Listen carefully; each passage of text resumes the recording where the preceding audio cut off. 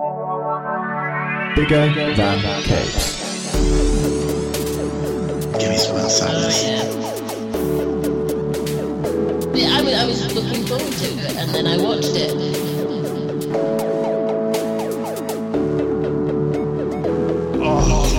Oh, dry.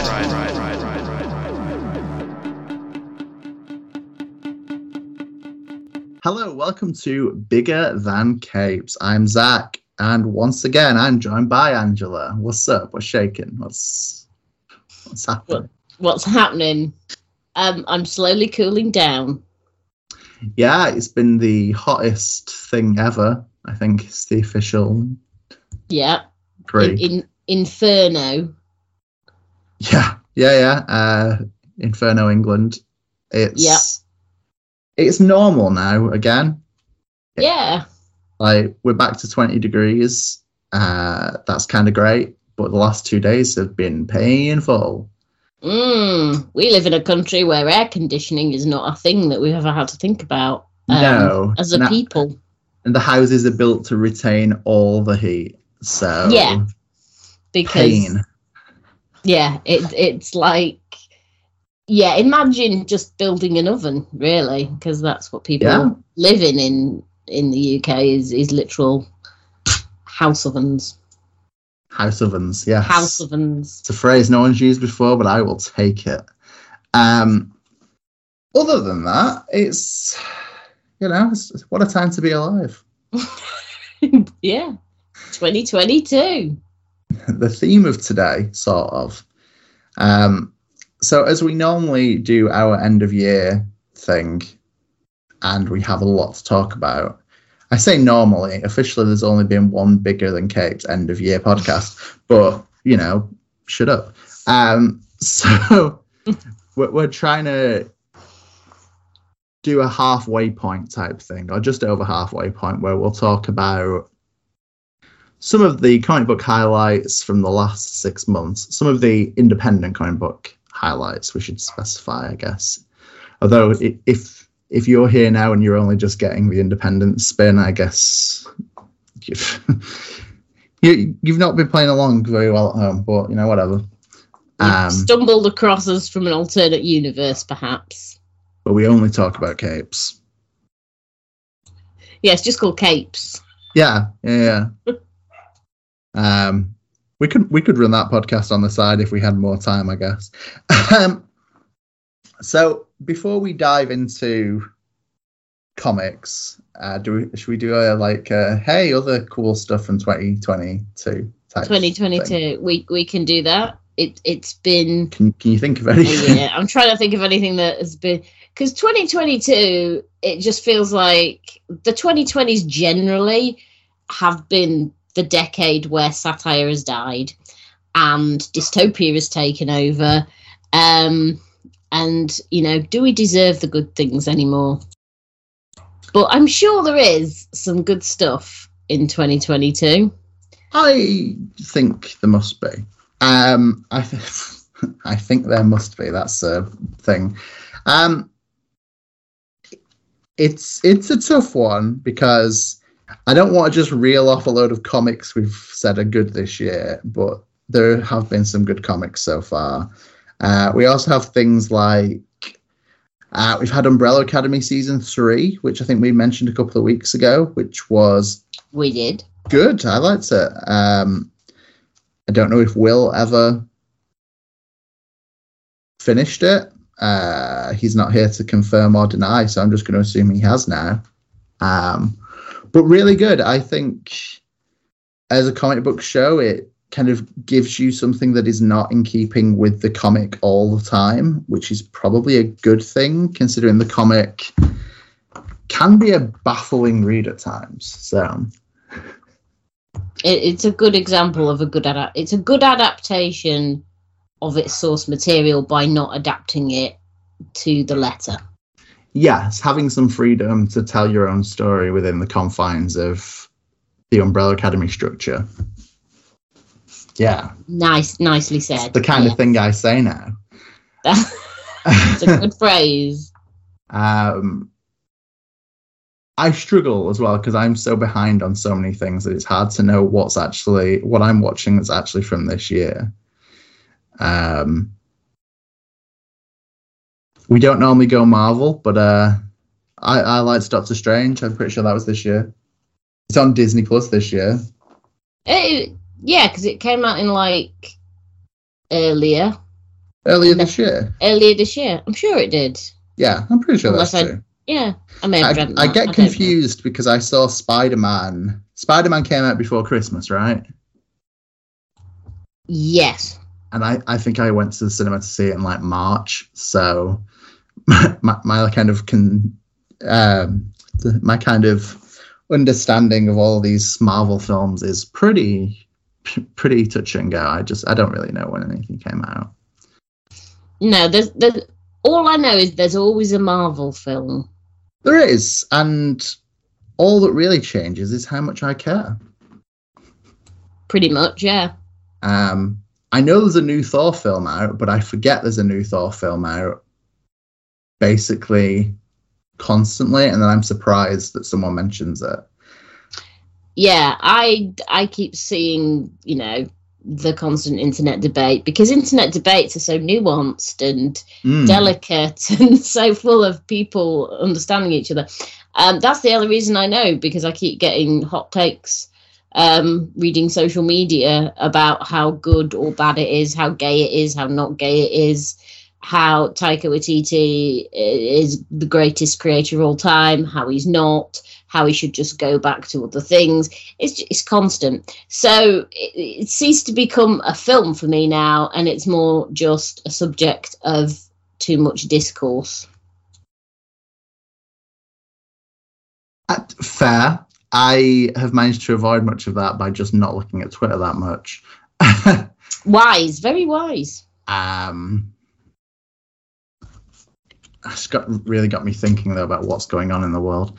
Don't go there. I wish I knew more of what was actually happening in 2022, like TV wise, but I feel like I just don't. I think TV and film, I'm just not really playing along, which was. Things have come out on Disney Plus. That was what was interesting, was because Disney Plus have been trying to sort of balance their content, like not releasing too much, and they do a weekly release so people don't binge it, etc. But they seemed to put Obi-Wan Kenobi on, and then they seemed to sneak Ms. Marvel in there as well. And they did. No one realised that Ms. Marvel was a thing happening because Obi-Wan Kenobi was still going at that point. So it felt a little bit like Disney. Admittedly, those two audiences are probably different. I can't see the hardcore Obi-Wan Kenobi fans being into Ms. Marvel, but it still felt a little bit like, should you really be overlapping these two properties when there is some overlap with the audience? So you're just not, how is this working now? I am inclined to agree with that. It's really difficult because I'm quite Marvel burnt out. I think this is going to be well, yeah, this is perhaps controversial on a comic book podcast, but I'm quite like nerd culture burnt out. Yeah, it feels like nerd culture now just wants to regurgitate itself constantly. It doesn't feel like there is enough new content, or the new content that is coming out isn't interesting because we're all burnt out on the I didn't need an Obi-Wan Kenobi series, Disney. I didn't. I get frustrated with the treatment of Star Wars and that everything is Jedi and all roads lead back to Luke Skywalker. It's like you have an entire galaxy and you're choosing this tiny... Tatooine must be the most highly trafficked planet in the whole galaxy. And it feels like you're not doing anything new or interesting with this stuff. And it's kind of the same with the films to a certain extent, the Marvel films, because they don't feel like they're doing original Doctor Strange did, but but you still want more I don't know. I want them to push the boundaries a little bit. I want nerd culture to get out of the little box that it's sitting in, which I think is possibly the fault of social media. Social media is probably part of the reason for that. But it does feel like nerd culture as a whole, it's gone more mainstream, but it's also gone back in on itself, and you're getting more gatekeeping, and people are just like, I want. Basically, it's like walking into a restaurant and demanding the same McDonald's you had when you were 5 years old because you remembered how great it was the first time you ate fries. It's true. That's what. Yeah, it was, wasn't it? But that feels like what nerd culture is doing to itself, and I think that's why so many people are getting burnt out on it, is because it isn't doing enough to push itself out. And you know, it would be nice to go into a restaurant and try something else, culturally speaking. I agree, and I think perhaps my problem with Marvel specifically is I don't read every Marvel comic. No.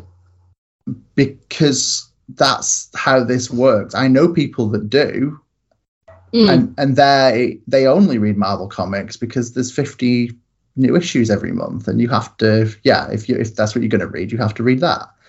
But with the TV show and film experience, it's very much become you watch every film, you see every TV show, you know, because it's such a rich tapestry. Yeah. And nothing against it. Individually, I've mostly liked every Marvel film or TV show, not Eternals. No one liked it. Or Inhumans. No one liked Inhumans. That's true. That is true. But I do think overall there is a hierarchy of like which parts of it I actually care about and which parts I'm watching because they exist. And I've had a lot of people talk to me about how good Moon Knight was, and I gave up 2 episodes in. And the freedom of stopping, I've talked about this on other podcast episodes, but the freedom of giving things up, giving up physical single issues, giving up on series that I don't like is really rewarding, because it just giving up on Moon Knight 2 hours in basically tells me like I've got 8 hours of my life back. Yeah, I think that's the other problem, is that this nerd culture pressure that you must finish. You must watch all the things and you must finish all the things in order to keep up with the general conversation. And it's like, well, no, people should just be able to pick and choose what, you know, they watch and what they read. But like I said, like Marvel's, it's a ridiculous output a month.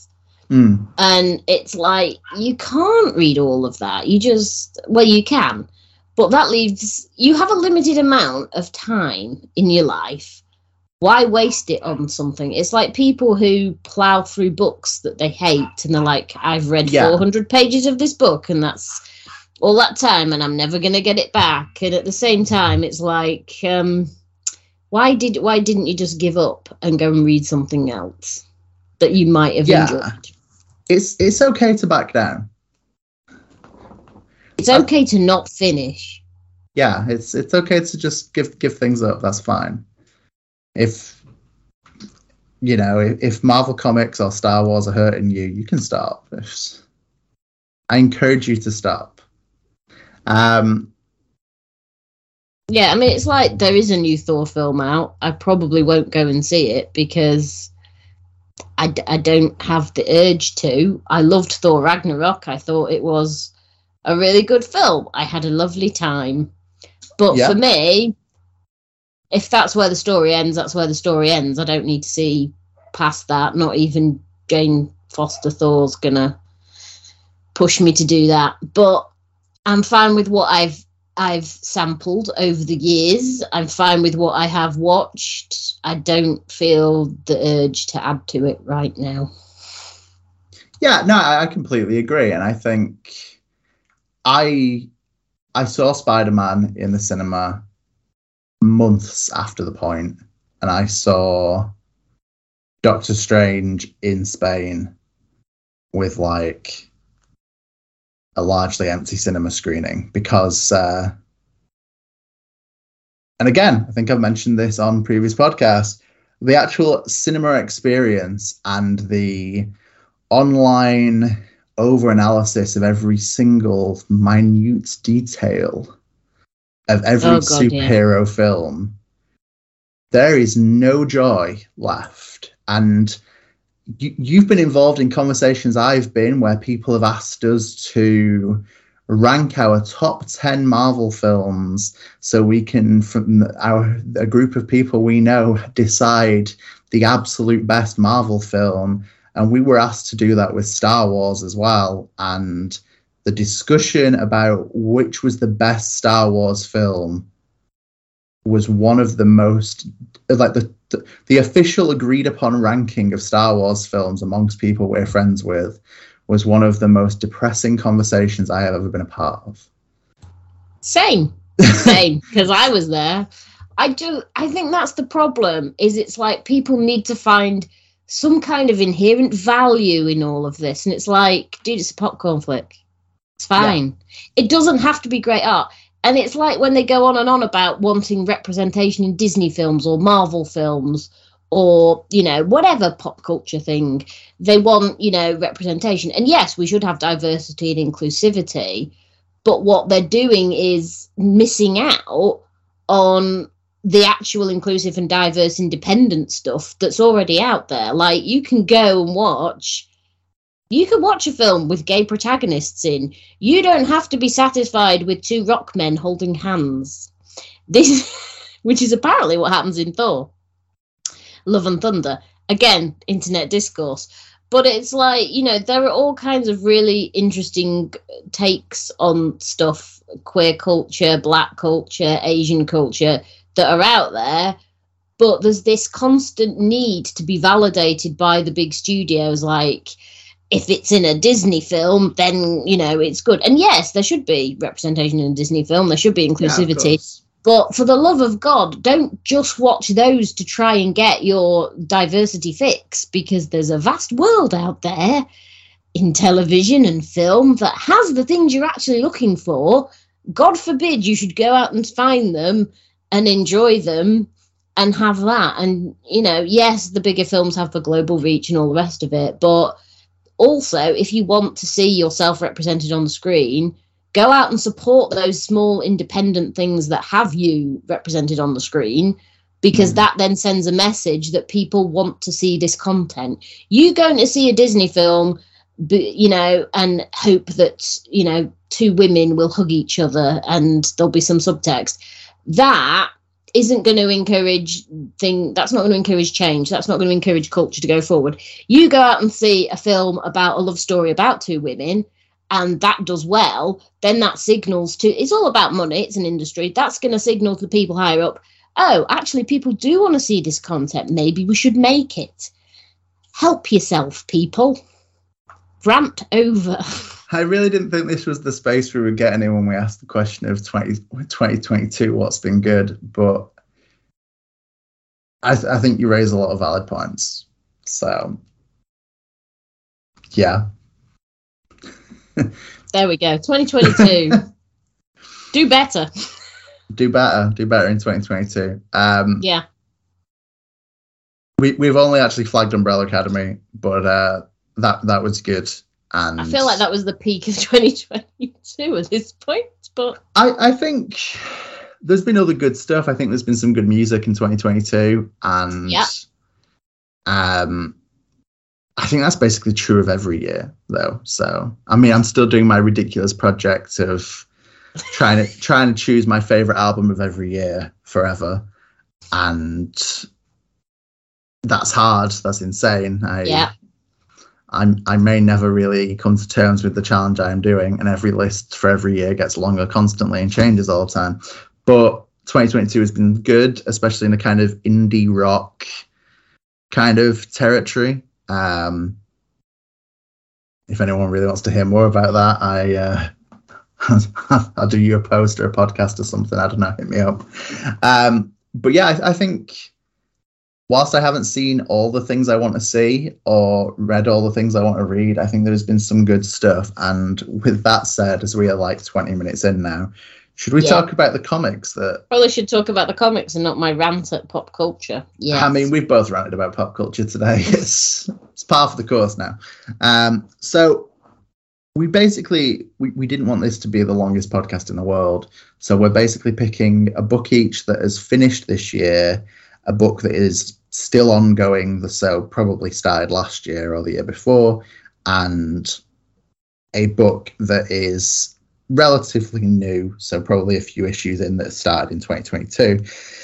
We are going to try and put together a kind of expanded version of this for the website that will cover in written form a wider, hey, this has been cool so far, this is new, this is ongoing, and at the end of the year there will be the full roundup thing. We normally end up doing a podcast and an article. Yeah, you can check out last year's article on biggerthancapes.com. You can, and if you like our pop culture rants and our and our recommendations and search and podcasts, you can support us over on Ko-fi. Go check those things out and search. Click the link as many times as you wish. I'm getting better at this, I think. So self-promotion. Thank you. I was going to start with our finished books. I thought like progression, finished, ongoing, new. Yeah, I've cheated with all these categories. Of course, but carry on. So, would you like to start with a book that's finished, or do you want me to start? Or I don't mind. I'm quite happy to start. Yeah, did you know? So the book I finished, or the book that was finished that I picked for this, was The Good Asian. Yes. Written by Pornsak Pichetshote, who I interviewed on this very podcast. The art was by Alexandra Tefenki. Leela Fridge did the colours and Jeff Powell did the letters. So The Good Asian started in 2021, but I've kind of cheated because the main character will return. But when it first started, it was sort of a single 2 trade and done thing. So the second trade came out this year and the last issue came out this year, so it's finished. So it's a 10-issue run, and it follows Edison Hark, who is a Chinese-American detective. He's based in Hawaii. He goes home to California. He is summoned by his white adoptive family, the Caraways. Ivy, the maid, has gone missing, and he has to investigate her disappearance. It's set in the 1940s, so there is not the 1940s. Yes, it is the 1940s, 30s, 40s. Have faith in yourself, Andrew. You know what years is. So it covers quite a bit of sort of racism, and it looks at, like I say, it comes from the perspective of a Chinese American who basically was adopted by this rich white family, and so he had privilege that he wouldn't normally have experienced in his position. There's various characters. There's Lucy from Chinatown, who comes in a bit later, and she's a really interesting female character. And this sort of disappearance of Ivy. There's murders as well. Should have mentioned there's lots of murder, lots of death. Can't have a noir without it. Nope, it's very noir. It's, if you've read any 1940s, 50s detective pulp fiction, this is it. But it's also tackling really, really quite deep things like racism and identity, and sort of just the world generally, as well as sort of mixing in all these interpersonal relationships and sort of the tension. It's really, really well done. There's a lot of surprises in it because there were several twists and turns that I didn't see coming. And I'm speaking as someone who's read quite a bit of noir, who's watched quite a few noir films, and I was still really surprised by the different ways this went. So it is a good book. It's sadly very relevant today. Many of the themes of racism are unfortunately still very relevant to what's going on in the world now. So it although it is set in the past, it is very much a 2022 kind of a book, because it is very relevant to today. There's all sorts of really cool historical facts as well included in the back of each issue that's then sort of additional material and trades, which describe sort of how the Asian American immigrant experience went. And it was a bit of a history lesson as well, because I had no idea, as you know, a white person living in England, I had no idea how that went down.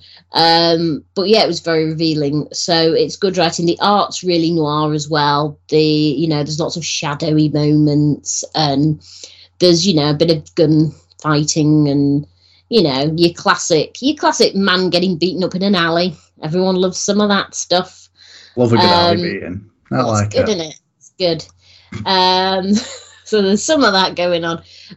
So the art's really good. Just even, the designs, it feels very 40s. There's like a 40s nightclub in Chinatown that's really, really a great page, just a splash page of that. The colours are really good as well. So the colours help sort of set the tone, and, there's uses of blues and greens and then reds and yellows, and it's just really, really nicely done. So yeah, it's a well put together book that is relevant to our times. But it's also a really good example of how comics can sort of break out of the classic superhero mold and take another genre, which in this case is noir, and do something really interesting and relevant with it. And there you go. I think you've nailed it, really. I still haven't read the second half of this. I've only read the first trade. I undoubtedly will finish it sometime soon. We'll probably do a podcast about it sometime soon. But yeah, really good stuff. I think both writing and art are pretty great, and I agree. I think it shines a light on a historical period that we don't really talk about, and events that kind of get overshadowed by other world events from the 40s. And yeah, I guess there's a reason for that, but yeah, it's also something that it's good to have more information about. Yeah, it is really, I have learnt things. I like it when I learn stuff when I read comics. It's nice when we come away from things with some new knowledge. Yes. Yeah, definitely agree. Good series. My first pick, and stop me if you've heard this one. I know what's coming, but carry on. Yeah, it's Homesick Pilots. I'm shocked, I say. Finished a couple of weeks ago, maybe a month ago now, and the third trade came out this past Wednesday. Homesick Pilots is basically a 15-issue series by Dan Watters, Caspar Wingard, and Aditya Bidikar, writing, art and colouring and lettering respectively. There are other people involved who've done like production and graphics design and stuff. Tom Muller and Erica Schnatz on production. It is... See, now I don't want to be just repeating the same stuff I say all the time, but I'm going to. It's the story of three kids in California, Amy, Buzz, and Rip, who are in a kind of underground punk band. Amy gets caught up in wanting to put a gig on at a supposedly haunted house, only to discover that the house is haunted, then gets sent on a mission by the house to collect ghosts that have been taken from the house because they haunt specific objects, like a horseshoe or a refrigerator or, I don't know, a Gundam action figure, things like that. And Amy has to track all these things down to restore the house, which, without too much explanation, leads to big haunted house mech battles and kind of digs into some bigger themes of kind of belonging and feeling kind of lost within yourself, I guess, and identity. And we get into some really odd space later on about kind of the guilt of America and nuclear testing and stuff like that. And that gets kind of away from me at that point of, I don't know how to explain that without giving away too much of the plot. But at the core of it, I think it's a really good character book about 3 punk kids and some ghosts. And I can honestly say that the main ghost we have only has the bottom half of his face, and somehow they still manage to convey emotion, and that's really impressive. Caspar Wingard's art throughout is just amazing consistently. I think his colouring really works. I think sometimes his art is coloured by other people who kind of don't go in a direction that makes it as good as it could be. I think when he's colouring here with kind of a lot of purples and pinks and neons and pastel colours, I understand that neon and pastel are contradictory, but you know what I mean. I think he makes a really, really pretty comic book, and I think it's some of Dan's best writing. Maybe his best writing. Yeah. I think I've read all of Dan Waters' comics at this point, and I think this is the best one. I mean, by all means, go check them all out and tell me I'm wrong, but you know, joke's on you. I just want you to read more of his books. But no, I really like this. I can't really find any flaw with it. It's been one of those comics that every month I've been waiting for. I was surprised it was only going to be a 15-issue run, but I think it doesn't outstay its welcome. And I know there's been some hints that there might be more, much like with The Good Asian. Yeah. It's kind of left as a, you know, ghosts and punks will return, perhaps.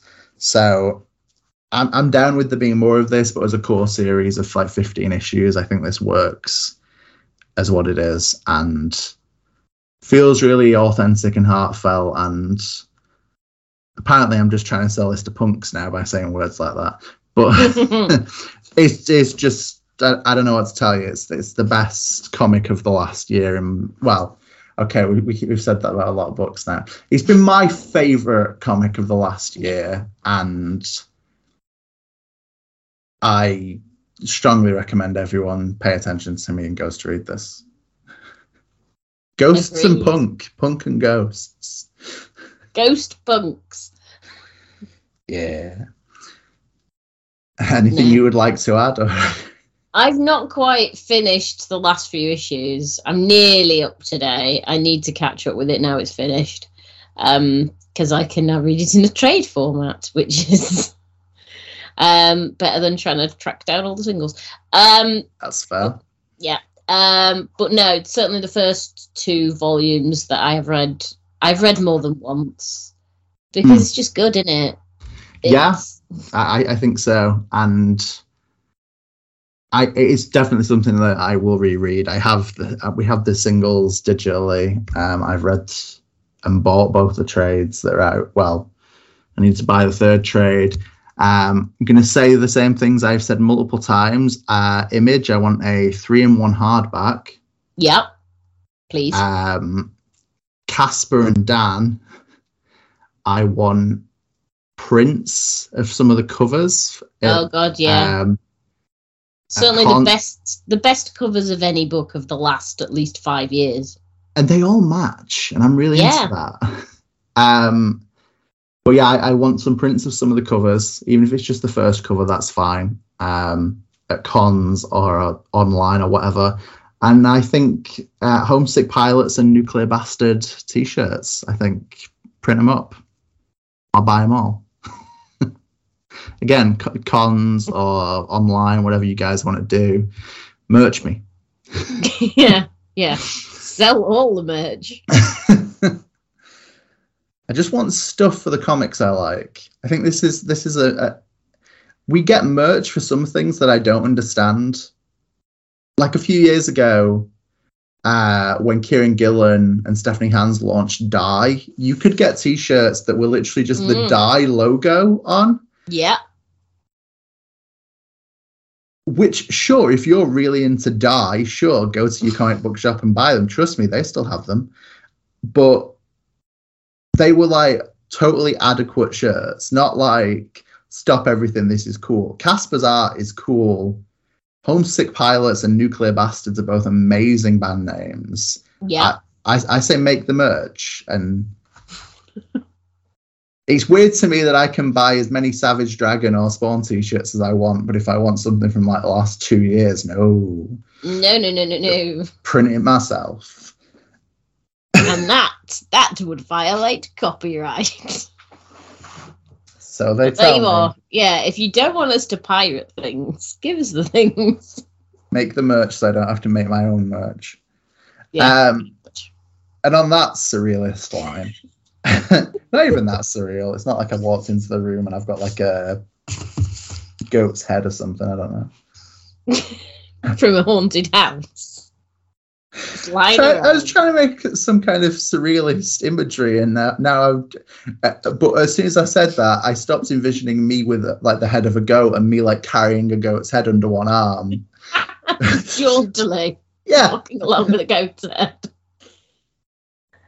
Oh dear. I wish no goats were harmed in the making of this surrealist image. Yeah. I hope the people who listen to this think I'm as funny as I think I am.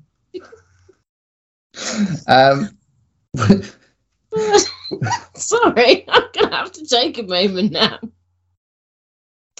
Get over that. Right. Oh dear, should we move on then? Yeah, I guess so. So would you like to hit us with your ongoing series? It doesn't involve goats. Yes. Yeah, so again, I've cheated. It's not ongoing and it didn't start in 2022. No. Well, it started in 2022, that much is true, but I don't know how ongoing it's going to be because it's a Valiant book and generally... Oh, right, okay. It's probably already finished. We know, I definitely know there's going to be 5 issues at least, so...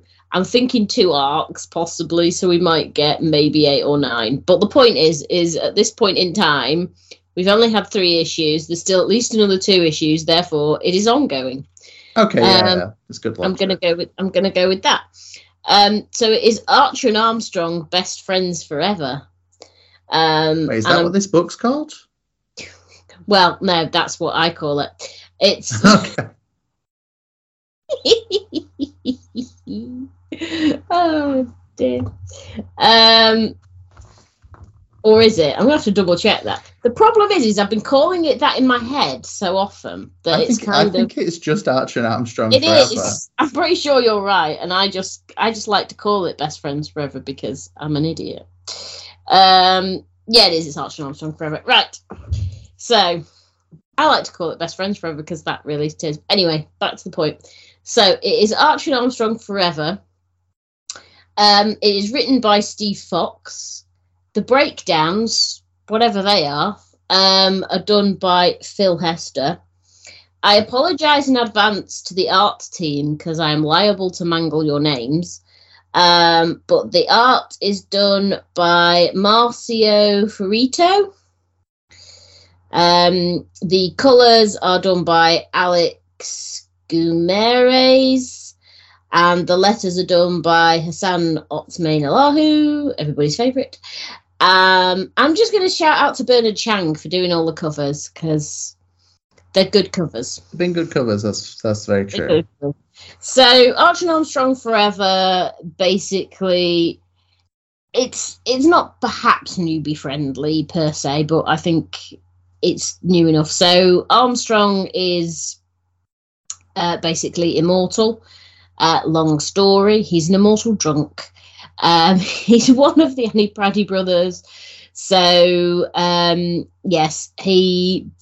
Long story short, there was something called the boon that granted him immortality to a certain extent. So he got the life energies of thousands upon thousands of people, which meant that he's been able to recover from all kinds of injuries, and he's basically drunkenly meandered through history. Archer was brought up by a cult, and he was brought up to kill Armstrong. But when they met, he didn't kill him. He's rehabilitating him. He realised his parents had lied to him. So he goes out, he teams up with Armstrong, and chaos and adventures ensue. So that's the basis of the reboot. There is an Archer and Armstrong who have a vaguely similar origin from the 1990s Valiant, but that origin I've just described is from Fred Van Lente's run from 2012. So yeah, adventures ensue.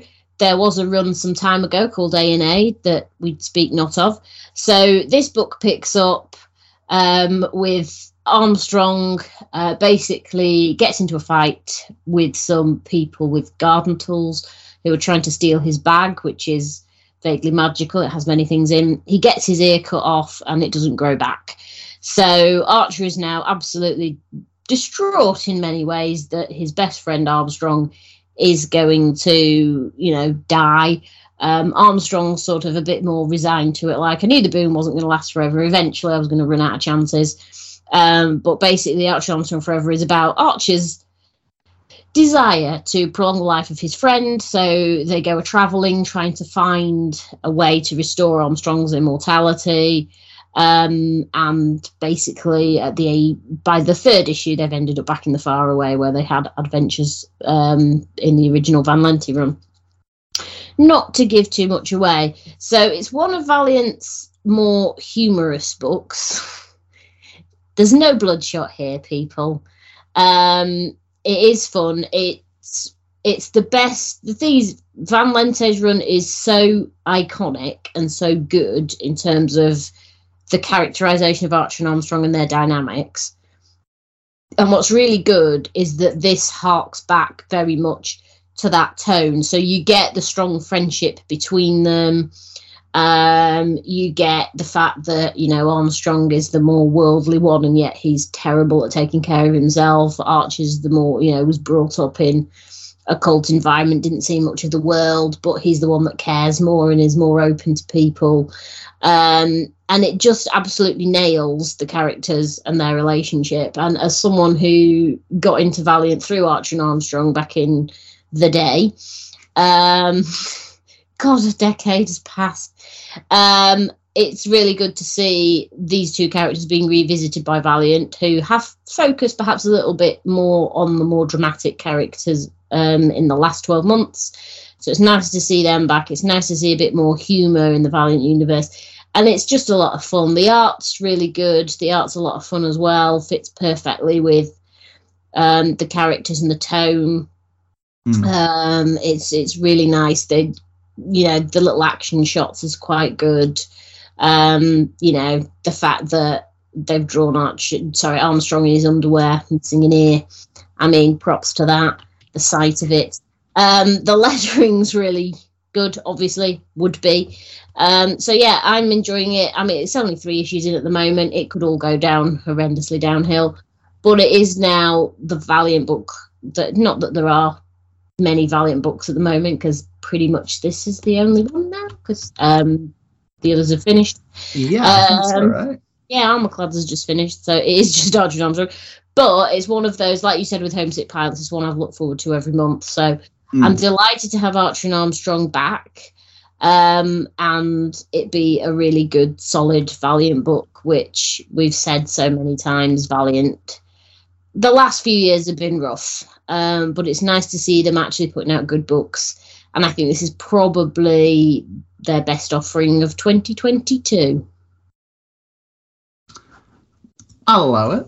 For me, I mean, I know the Harbinger was dealing with all kinds of deep stuff, but it had Peter in, and no one likes Peter, so automatically, that I know. So I say this to a person wearing a Harbinger t-shirt. I mean, I want to make it perfectly clear to anyone who sees me in the Harbinger t-shirt in the future. I own this purely because it's the Jeff Lemire variant cover, and I just like that. I like that his variant cover for the first issue of Harbinger looks like he's done it with a blue and red biro on like a sheet of notebook paper and then sent it in like whatever the new cover.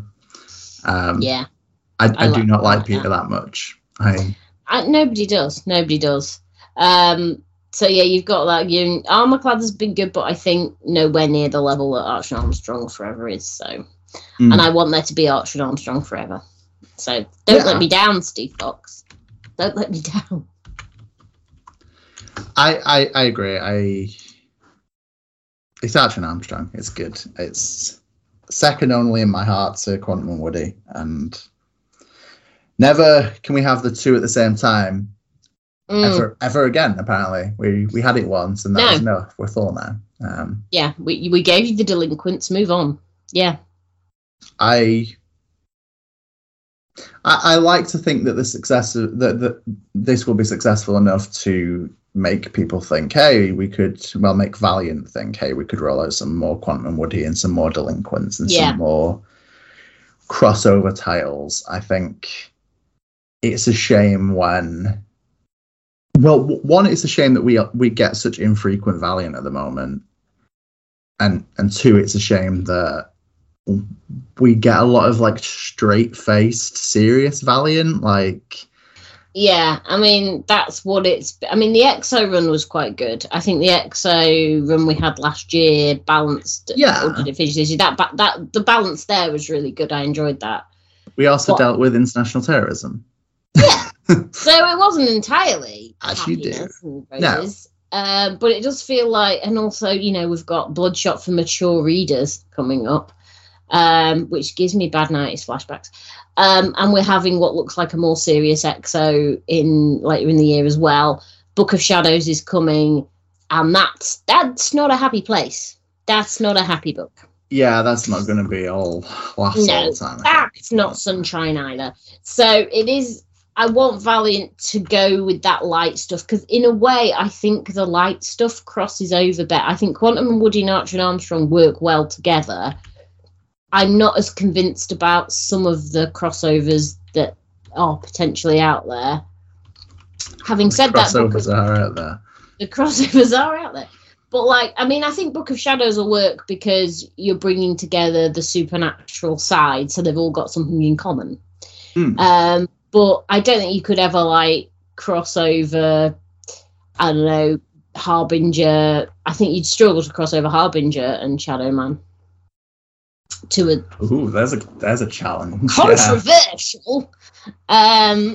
But yeah, I think it would be nice to sort of set up little groups in their universe, because remember, this is the same universe where children are kidnapped and die.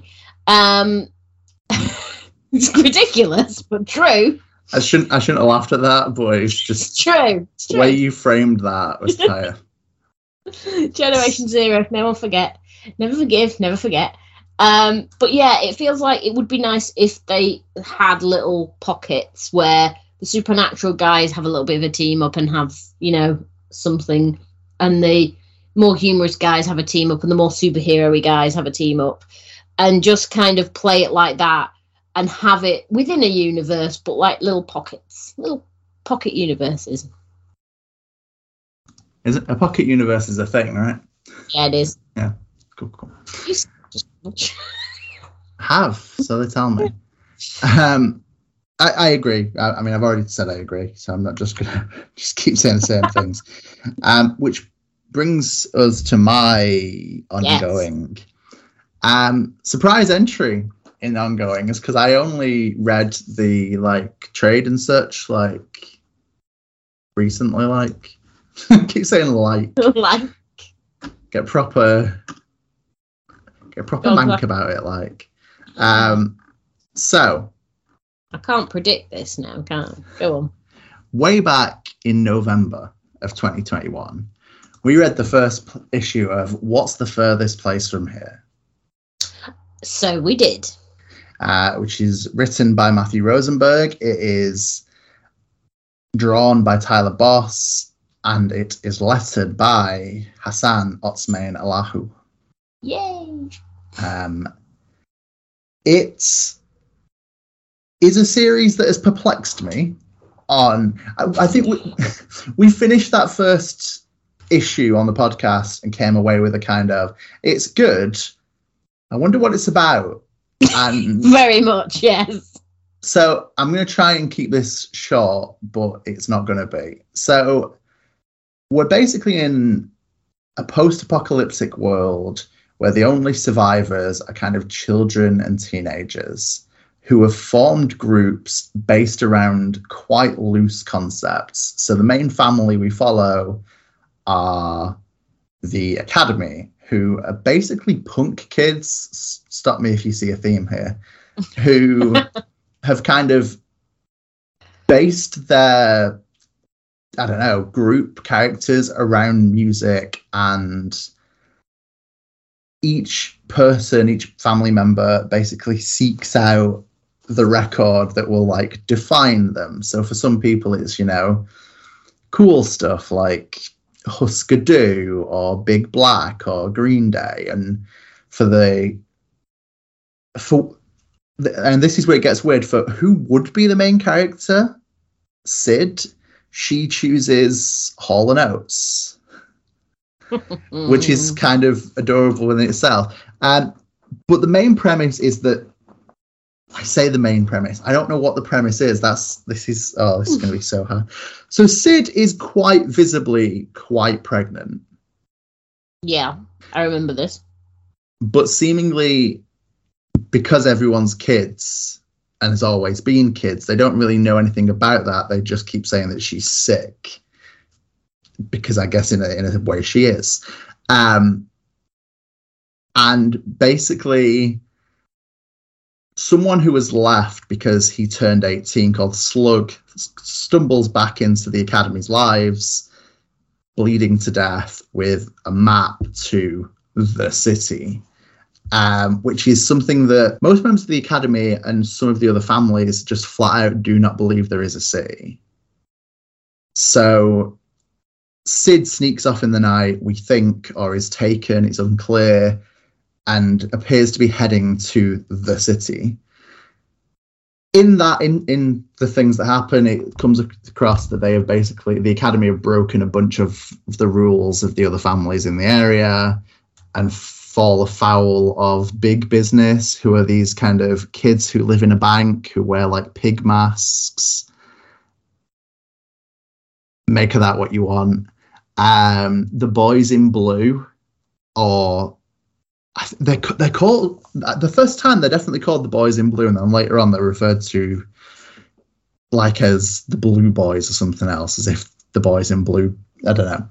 They the rebranded. Yeah, they get a rebranding, who are basically just like kid police officers. And we're told that there are these things called the Strangers, who are like weird veiled figures who apparently supply food, and it's all very enigmatic. And basically the Academy set out to try and hunt down Sid and what has happened to her, constantly breaking rules and getting into weirder situations and meeting increasingly bizarre families as they go. We're 7 issues in at the moment. The first 6 are out in trade. Every issue ends, and I have absolutely no idea where it's going to go in the following issue, which is kind of its own reward at this point. I think we've seen so much post-apocalyptic like fiction in the last 10 years, and like young adult stuff as well. There's been so many adaptations and stories where everyone's a teenager and stuff like that, but I don't think it's ever everyone's a teenager. There's always authority figures are adults, but for some reason teenagers solve all the problems. Isn't that how real life works? True, yeah, very true. But this, I don't know, there is something intriguing about just legitimately not knowing what this book is about, and there are no solid hints as to what has caused the end of the world. And they walk past a tank at one point and like a massive hole in the ground, but it's never acknowledged. And there's hints that there was a war where all the adults killed each other, but is that true? And there's this weird cynicism where, is there a city? Is there a bigger world, or is there just not? And also it's Matthew Rosenberg and Tyler Boss, and 4 kids walking to the bank is perfection. So I was obviously going to be here for this. Also, Dead Dogs Bark. Tyler Boss is like Twin Peaks-esque. It's very good thing. I don't even know what it was. It was just a really good graphic novel. I read it. Dead Dogs Bite, not that's Bark. It. Dead Dogs Bite. Yeah, so it's very good. There was a little bit of, I don't know what I just read, but I enjoyed it about that as well, but in a good way. It's also here, so yeah, I guess that's just a thing they're doing. I also, I really liked Matthew Rosenberg's X-Men, which came to an end because, Jonathan Hickman is the X-Men now, and I really liked what Rosenberg was doing. I like Matthew Rosenberg as a creator. I think he does good stuff that can often be kind of weird and kind of punk. A lot of punk today. There's also going to be more ghosts, so brace yourself. I'm glad you stuck to a theme in this. Yeah, I've really committed. I think if I have a Halloween, if I do like a Halloween party or something this year, I think my theme is being punk and ghosts. Punk and ghosts. Yeah, no explanation. You can be a punk ghost. You can be a ghost that's punk. You can you can be one or the other. Choose your own adventure on that. But yeah, Halloween is all about punk ghosts this year. I don't know. Have you read? Did you just read the first issue and then? I just read the first issue because I came away very confused. But now you've said all that, I may go back and read some more. That's all I'm here for. I'll probably still be very confused. Oh God, yeah, and that's something I meant to mention. Every issue is like 60 pages.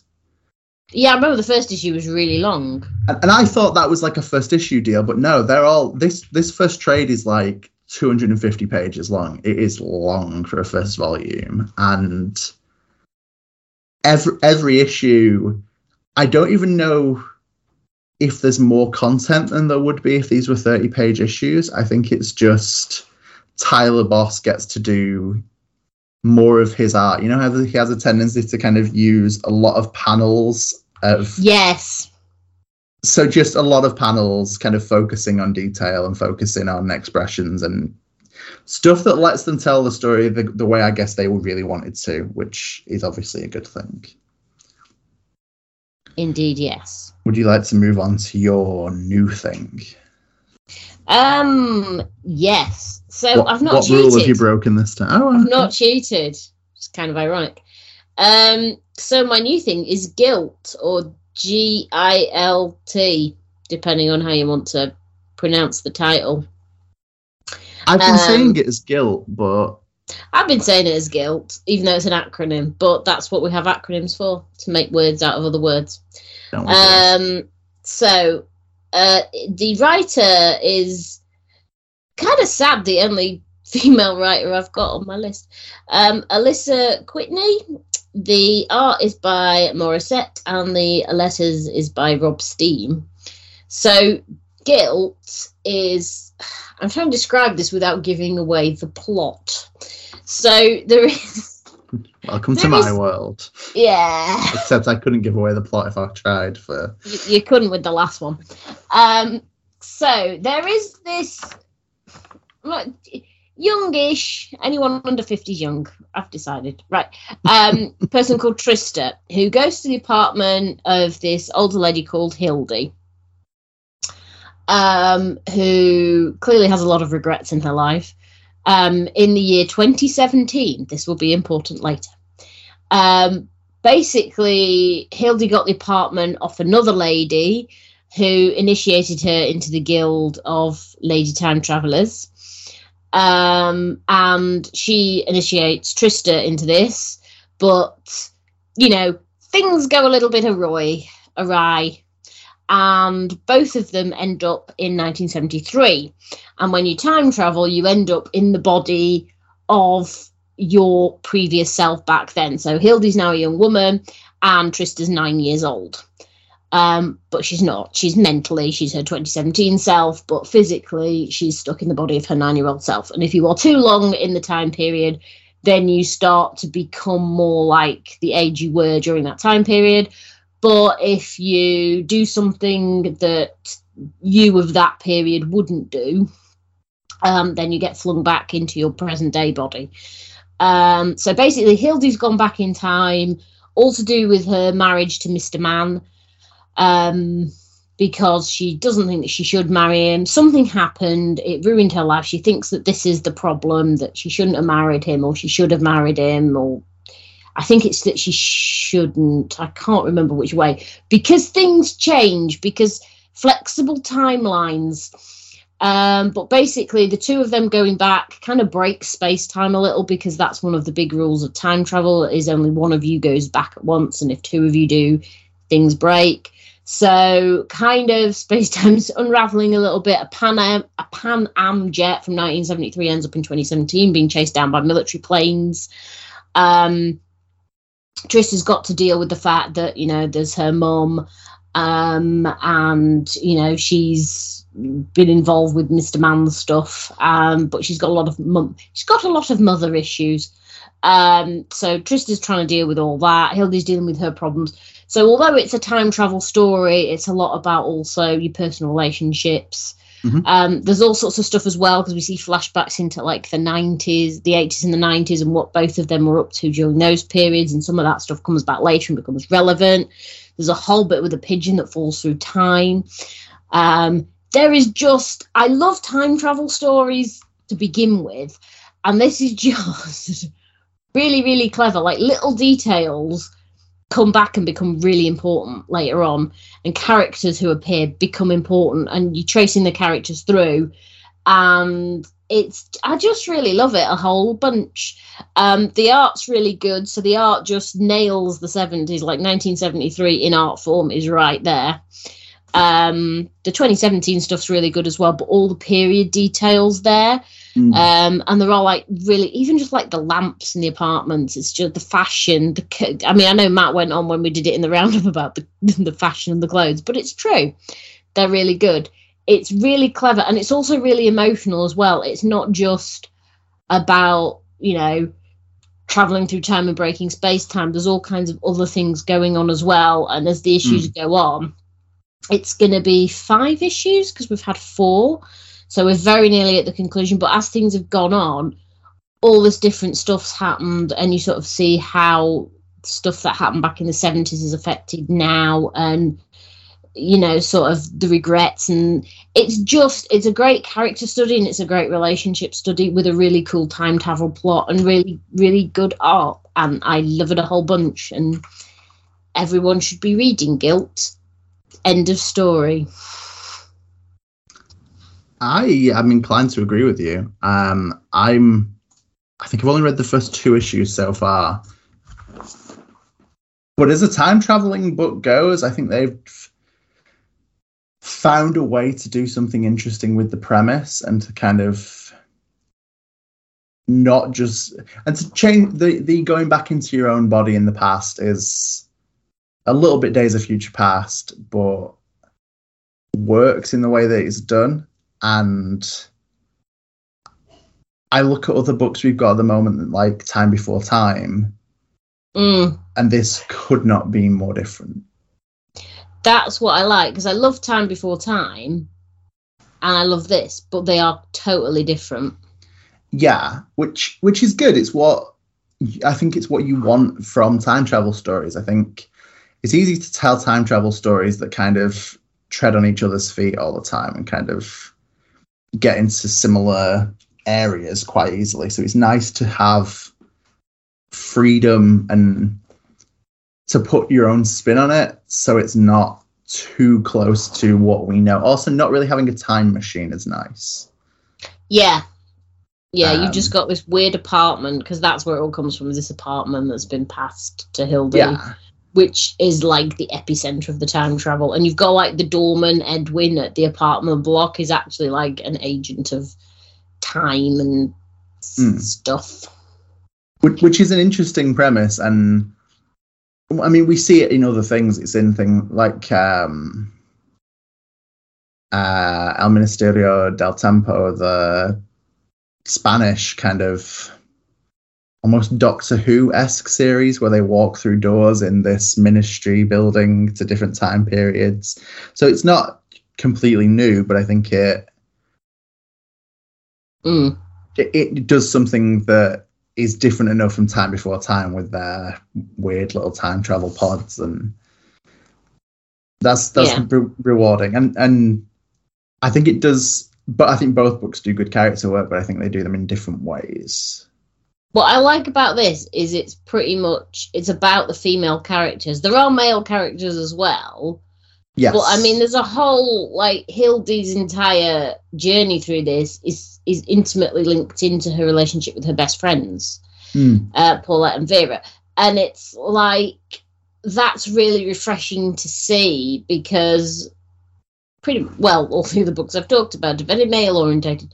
But it puts the female relationships front and center, and we don't get a lot of that in comics where you get sort of a time travel tale that has that element to it. You'll get time travel tales with, like Time Before Time has Nadia, who's a great female character, but it's nice to have the actual focus on those female characters. And, it's the Lady Time Travelers, the Guild of Lady Time Travelers. It's driven. Spell guilt, but I feel it. I know, I can't remember what the I stands for. No, neither can I. No, I'll double check that. But yeah, it's nice to have female relationships kind of front and center a little bit. And yeah, I think that's something we don't see enough of in comics generally, and certainly not of the Guild of Independent Lady Temporalists is what GILT stands for. Okay, I'm going to forget that again. But yeah, I will as well. But yeah, the fact that it is about women and it's female driven, like I said, it's not something that we see enough of in comics, and it's something we don't really see in time travel comics either. So it's just nice to have that. And as someone who likes diversity in storytelling, it is nice to have that little bit of something different with your time travel. I completely agree. And a good book. I don't always think Ahoy are the most consistent of publishers at times. I think some of their books, like Guilt and Blacksmith, Wrong Earth, there are others I've been really into, but then I think Snelson and Justice Warriors haven't particularly been for me, and that's fine. I'm not saying everything has to be for me, but I'm glad I like this. I think one of my concerns is always like, I know I'm into time travel, and I know I'm into like female protagonists in stories, so good, but the concern is always, but is this going to be some weird like Ahoy statement piece, and I don't understand what the statement. I don't know what Snelson was getting at, Angela. I just don't. No, I don't. I can't answer that one. I think this is, for me. I mean, I like The Wrong Earth, but for me, this is my favourite Ahoy book I've read. I can understand that, definitely. I don't know. I mean, it might be that issue 5 completely ruins it, and but I doubt it because it's just been so well done up until this point. I think they are going to stick the landing. I have confidence.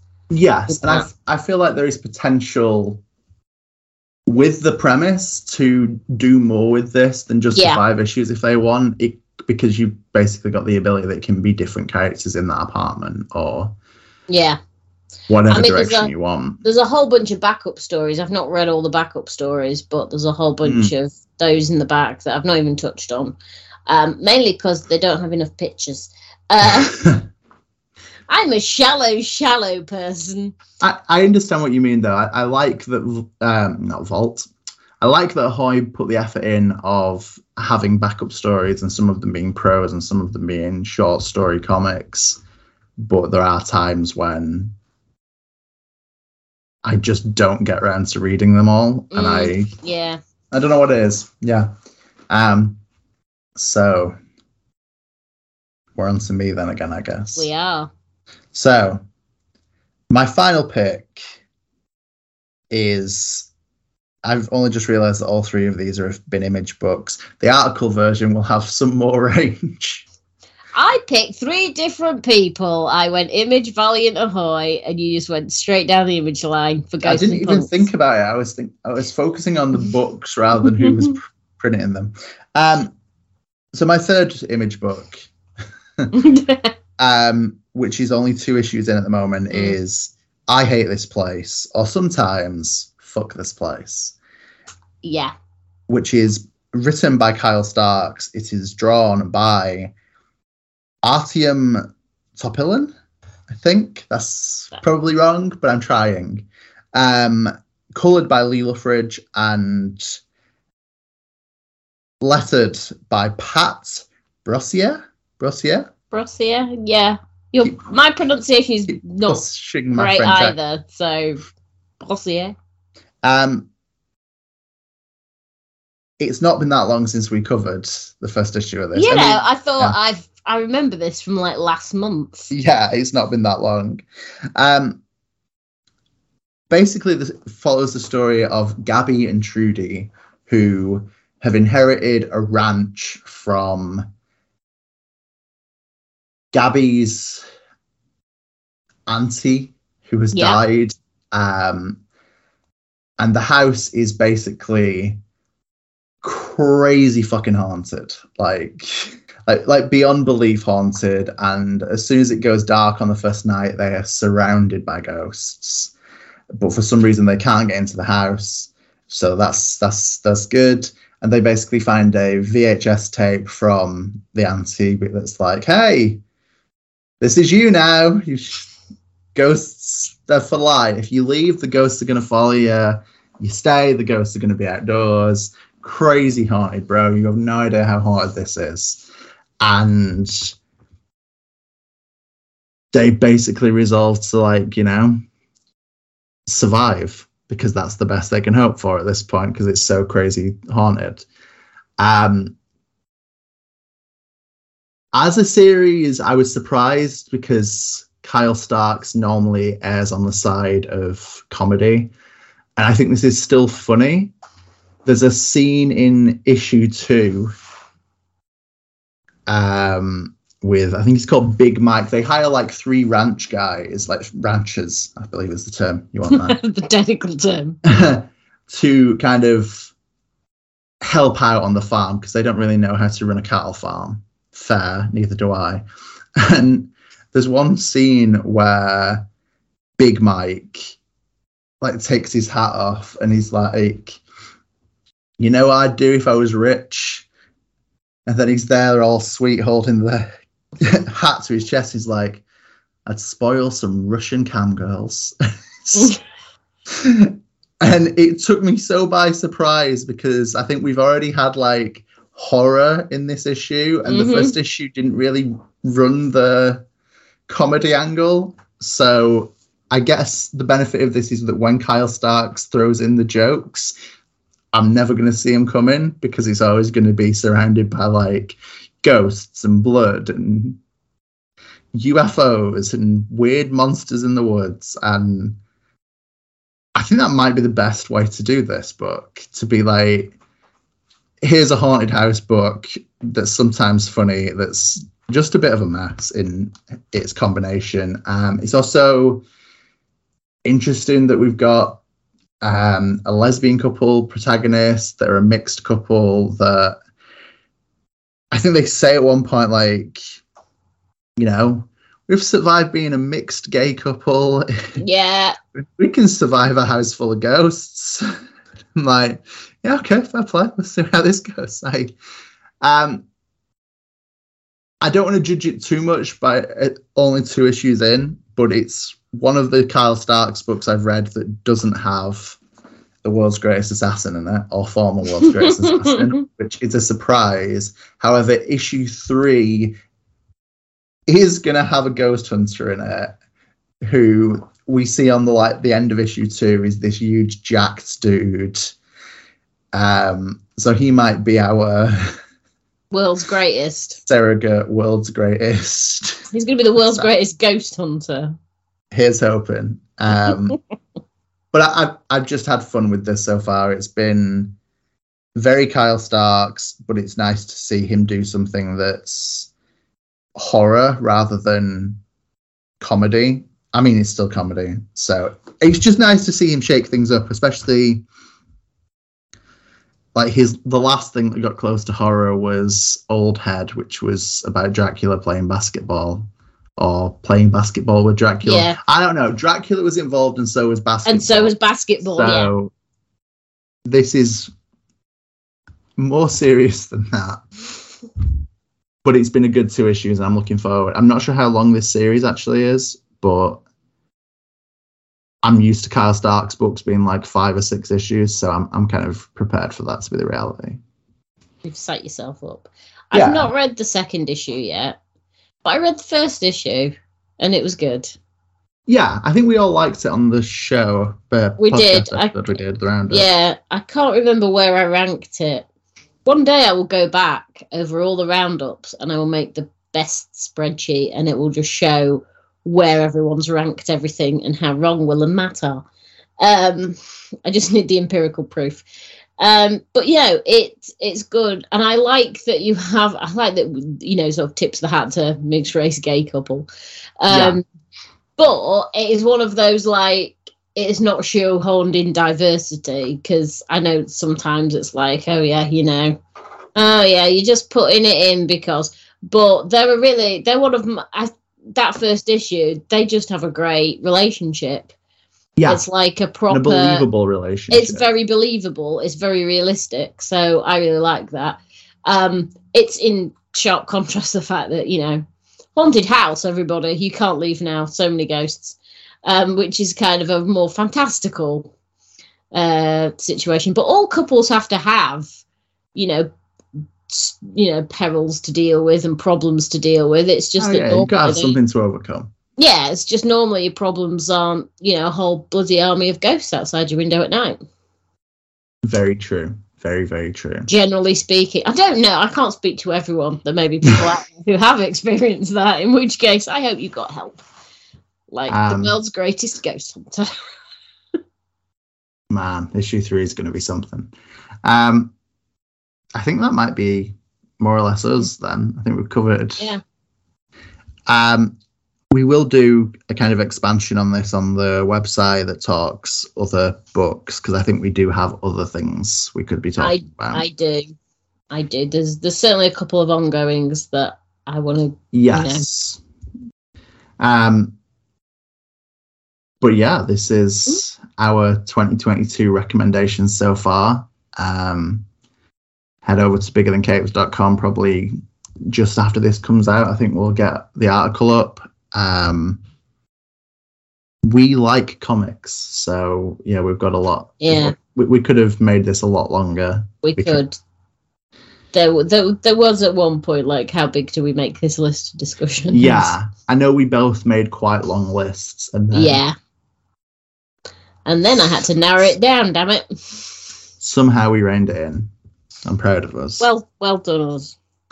So, on that note, we have been, Angela and Zach, collectively Bigger Than Capes, and we will continue to be. Unless you're in the alternate universe where we're just capes. We're just capes, all caps. And remember that comics are bigger than capes.